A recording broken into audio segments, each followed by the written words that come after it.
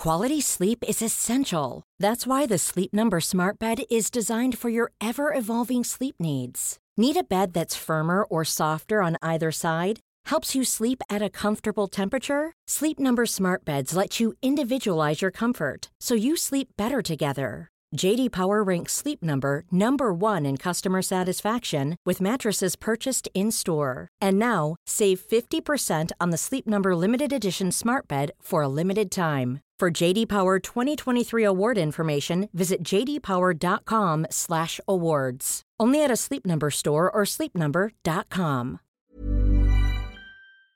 Hi everyone, and welcome to My Millennial Money Professional. My name's Dev Raga, and I'm your host. And in this episode, we will discuss the concept of right-sizing. Now, in the last episode, we discussed the concept of downsizing.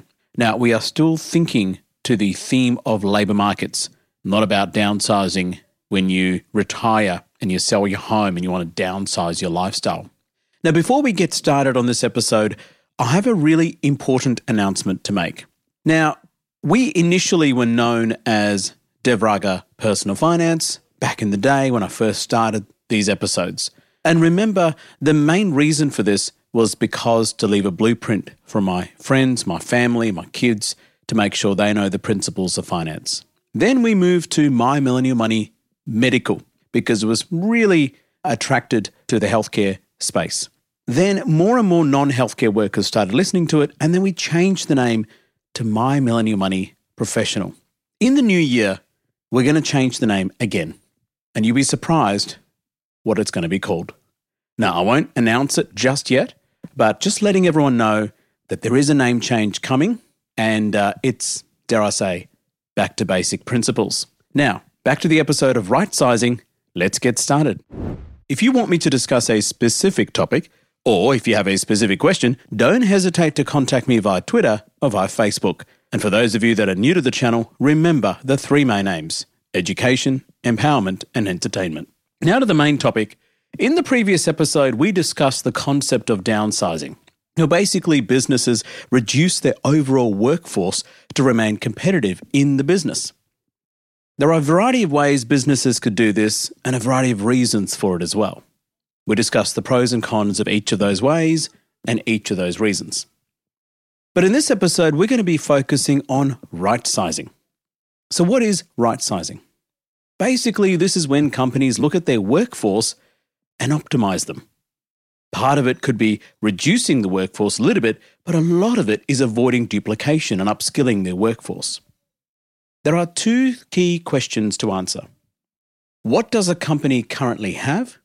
What does a company currently need or need in the future? Essentially, bridging the gap is right-sizing. What are some of the methods to do this? Number 1 is ratio analysis. You've got to analyze the personnel to yield ratio. This is basically a ratio between the total number of employees a company has and the percentage of people that move to the next stage of the hiring process. The second ratio we need to know about is productivity ratio. This is when companies try and quantify the total hours of work put into a company or project, and then by measuring the total work units and outputs. A simple example might be something like if a company produces 10 items in 1 hour and it takes 2 people to produce it, the productivity ratio is 10 divided by 2, which is 5. The higher the productivity ratio, the better for a company. Now, there are various ways of measuring this.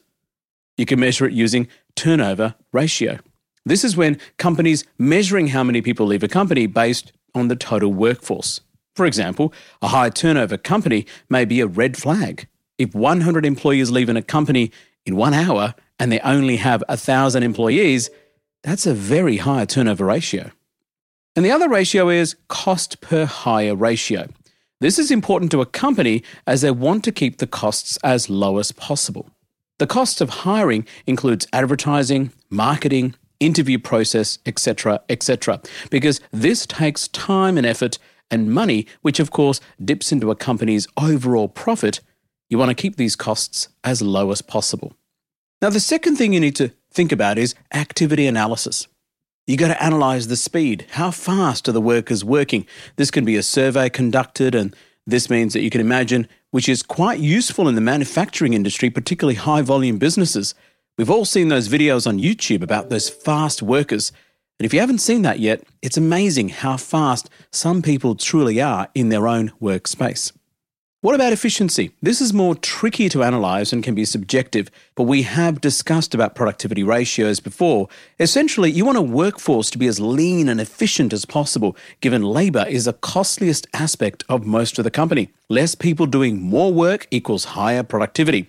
This is where integration of AI or robots comes in to aid the workforce in doing their job more effectively. This is especially true for repetitive tasks. Now, there are multiple steps in an organisation that needs to take to do the right-sizing process. And here is just one example. Step 1 is analysis of the current structure. Before a company does anything with its workforce, they need to analyse and understand their current workforce within the business. And this analysis involves organisational structures. Analysis and analysing various departments and their functions to see if they're meeting their goals. Understanding what each role is designed to do and how it contributes to the goals of the company overall. And this process allows the company to see where the redundancies are, but also provides opportunities to find out where the gaps are. And from here, the company can work out if they need to hire more workers in some departments which need a bit more expertise and reduce the workforce in other departments which doesn't really need the workers due to redundancies and processes and workflow changes. Step 2 is they've got to identify essential roles and personnels. A company will need to define what roles are absolutely essential. In the healthcare setting, it is very rare that frontline healthcare workers will be reduced because without them, the health system doesn't function. Can you imagine what would happen if GP specialists across the country simply didn't exist or stopped seeing patients? Likewise, imagine if all cardiac nurses simply stopped. So identifying roles in an organisation which are absolutely essential allows the company to start from a bare bones approach. Within this analysis, if someone is underperforming, you can work out, are they really suitable for the position or the job? It really does help for you to work out which employees you need to keep out of all the essential employees in the important departments. Then you may need to consider these questions. Number 1, if you lose someone, then how hard is it to position to fill? Number 2 is, how critical is the role for the success of the company or department? And number 3 is, how does this position protect the company from any known or unknown risks? Now, this step is not just an executive decision. It has to come from the ground up, including the departmental heads. Now, step 3 is determining the operational requirements. This means you need to account for the total cost of the labour workforce. This also means analysing the full labour reports, including all the overheads that go towards your employees. Step 4 is continuous improvement and analysis. Once you've done the essential roles and personnel assets and finished your structural analysis, things may not work out well. So you will need to continuously analyse, improve and make changes to the workforce. Keeping tabs on employee morale is really important. And ultimately, employee morale is really key to running an efficient workforce. At this stage, you may want to learn a bit more about some of the symptoms of poor workforce, low morale or difficulty work environments. Have a look around you.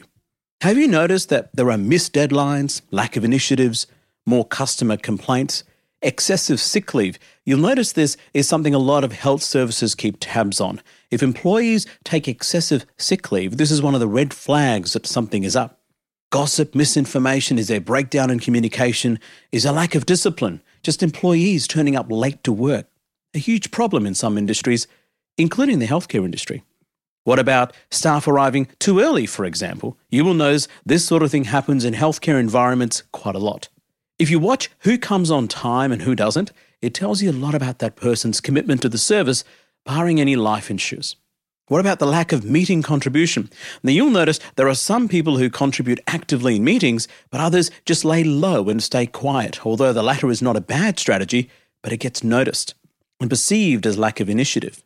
This is something I take note of. I just don't ask anything to that person who I perceive as being uninterested. If you're shy and timid, it's really a negative quality sometimes. And at this stage, let's take a break, and when we come back, we'll look at the pros and cons of right-sizing. Be right back. If you're after personal financial advice, don't get it from a podcast. If you would like help based on your own personal situation, head over to sortyourmoneyout.com. Click Get Help and we'd be happy to introduce you to one of our trusted advisors. Our panel of advisors, mortgage brokers and accountants work with clients all over Australia so they can connect with you wherever you are. That's sortyourmoneyout.com and click Get Help. Hey, Dave. Yeah, Randy. Since we founded Bombas, we've always said our socks, underwear, and T-shirts are super soft. Any new ideas? Maybe sublimely soft. Or disgustingly cozy. Wait, what? I got it. Bombas. Absurdly comfortable essentials for yourself And for those facing homelessness. because one purchased equals one donated. Wow, did we just write an ad? Yes. Bombas. Big comfort for everyone. Go to bombas.com/ACAST and use code ACAST for 20% off your first purchase. Quality sleep is essential. That's why the Sleep Number Smart Bed is designed for your ever-evolving sleep needs. Need a bed that's firmer or softer on either side? Helps you sleep at a comfortable temperature? Sleep Number Smart Beds let you individualize your comfort so you sleep better together. J.D. Power ranks Sleep Number number 1 in customer satisfaction with mattresses purchased in-store. And now, save 50% on the Sleep Number Limited Edition Smart Bed for a limited time. For J.D. Power 2023 award information, visit jdpower.com/awards. Only at a Sleep Number store or sleepnumber.com. Now, welcome back. For those of you that have just joined, have you worked out what the new name of the podcast is going to be in 2024? Why don't you contact me? Why don't you tweet me? Why don't you Facebook me? Have a guess. Let's see if you get it right. Now, what are the pros of right-sizing? Number 1 is increasing profits. We have determined that labour is the biggest expense for a lot of companies. Streamlining workforce means you can efficientize the costs and therefore reduce them, improve the productivity, which improves sales and services and likely improves profits. Meeting staff goals. Remember, having a workforce is a two-way street. They're parting with their expertise to improve the company's performance in return for a wage or salary or a career progression. They are trading time for their income. Part of that is to make sure the company is meeting the expectations and goals of the employee.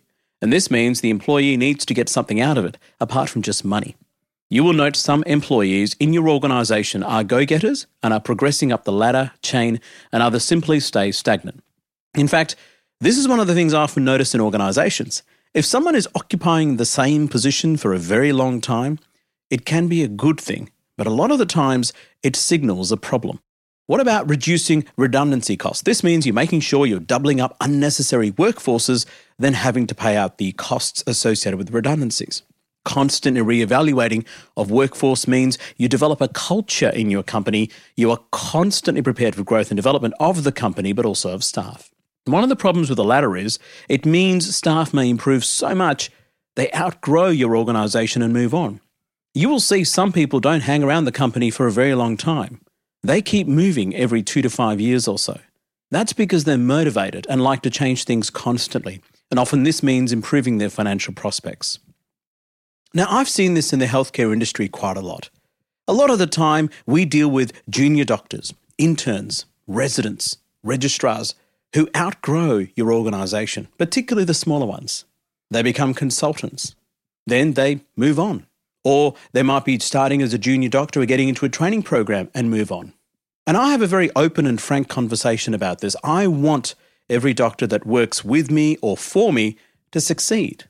I don't want them to linger around for the rest of their lives in my organisation because otherwise I don't see them growing, and that's not a good thing. So I think this should be encouraged. I think when I talk to doctors, especially, I talk about it's okay, even if you come and work for us for a couple of years and you migrate out to another organisation, hopefully we've helped you grow and we've helped you get to that next step. And I think if you're a leader in whatever profession this might be, whether it be healthcare, non-healthcare, doesn't matter, I think we need to take this into account. We need to grow the staff. And it's okay if they don't stick around for too long because it means that they've gained from your expertise and they've moved on because they're much more expertise in other areas and they can't utilise those services and skills in your organisation, and that's okay. And having that open and transparent conversation with them early on when they apply for the job or early on in their career in your organisation is really important. Now, what are the cons and risks of right-sizing? Number one is you lose trust from employees. Employees want job security and need to understand their efforts are being recognised. Like downsizing, if right-sizing means creating instability and also changing the role of the employee, it can create an environment of distrust for the employees. This leads to remaining employees to search for another job and simply move on. The problem with this is the department employees take their skills somewhere else, but more importantly, they take the intellectual property and institutional knowledge to other companies. Yes, you can sign an NDA and all of that, but it usually doesn't work, as a lot of the stuff is very hard to prove. New employees brought on during the right-sizing process means they need training. This takes time, and that time is lost productivity. I've actually seen this happen in organisations time and time again, where they attempt to change workforce and end up getting the wrong person, and everything goes to square one again. And all that time you've wasted is gone forever. Let's use an example of some of the concepts. Amy is a doctor brought into a GP clinic. She has a special interest in procedural medicine, particularly emergency and urgent care problems like orthopaedics or laceration repairs and injuries. She's now 3 weeks into her clinic and has noted some things in the clinic which are starting to really annoy her. She sets up a clinic meeting with the practice manager and the practice principal and explains the following. Number one, the instruments are of poor quality and often the wrong type for the procedures she wants to do. One of the things she mentions is flat forceps without teeth can't be used properly to suture up skin wounds post-excisions. We've all been in that situation, and it really pisses me off. Number two is the printers often need rebooting, paper jams, and sometimes simply don't work. As a doctor, we've been through this in public hospitals, private hospitals, clinics. It is so frustrating trying to make your printer work. Pisses me off. There isn't much time protected to check results, which happens in our own time at home or before clinic. Is it possible to have 30 minutes per day just to check results? We've all been through this. Now, if you're a patient, a lot of the time doctors have to check results in their own time. There is no protected time. So therefore, they're doing free work. That's just part of the job. It's something that a lot of patients don't realise, and it's something that really pisses me off. Number four is the clinic rooms don't have automated BP monitors, and all the blood pressures are having to be done manually, which reduces productivity. Pisses me off. At the end of the clinic, she's unable to keep track of her billings and doesn't have access to the billing reports for herself. That used to really piss me off. Number whatever count it is, results or correspondence, for example, doesn't get scanned in on time. So when the patient is consulted, Amy doesn't have the records on the computer, which means she has to go hunting for them in the inbox tray. Particularly true if you send a patient to a specialist who then writes the letter and doesn't electronically submit it, they do a paper letter. That needs to be physically scanned onto the electronic medical record, and that is a human that does that.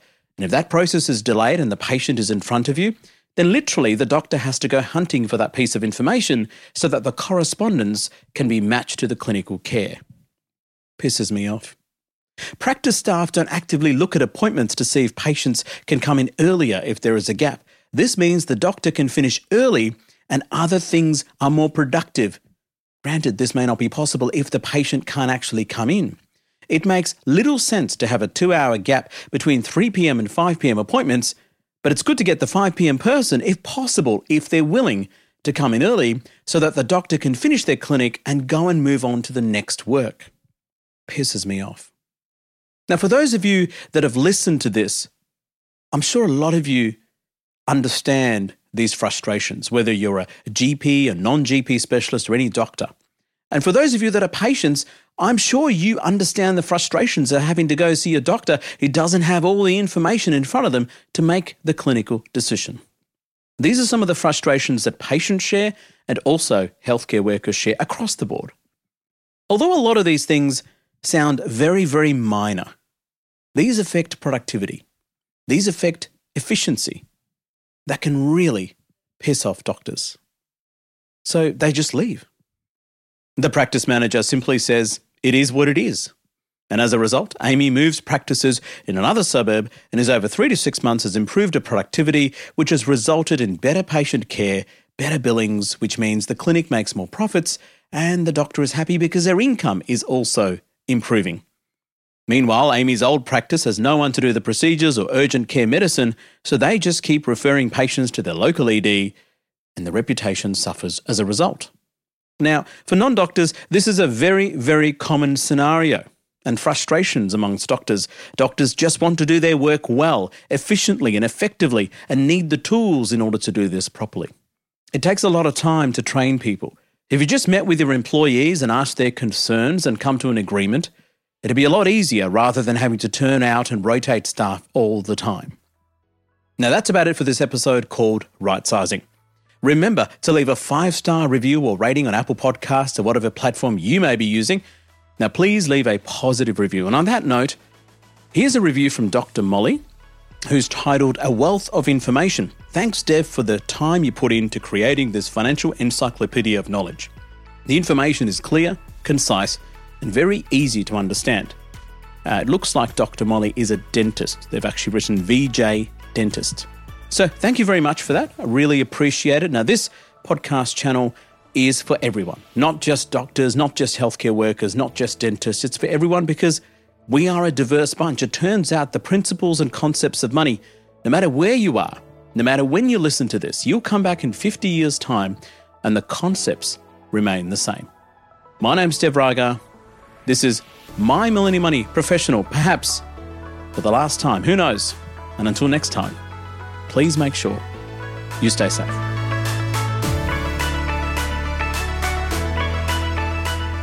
We acknowledge the Awabakal people, traditional custodians of the land on which our studio sits, and pay respects to their elders, past, present, and emerging. We extend that respect to Aboriginal and Torres Strait Islander peoples who may listen to our podcast. This podcast is for education and entertainment purposes. Any advice is general financial advice only, which does not take into account your objectives, financial situation, or needs. Because of that, you should consider if the advice is appropriate to you and your needs before acting on the information. If you do choose to buy a financial product, read the product disclosure statement, target market determination, and obtain appropriate financial advice tailored to your needs. Simo Interactive Proprietary Limited, the publisher of the podcast, and Glenn James are authorised representatives of Money Sherpa Proprietary Limited, which holds financial services license 451289.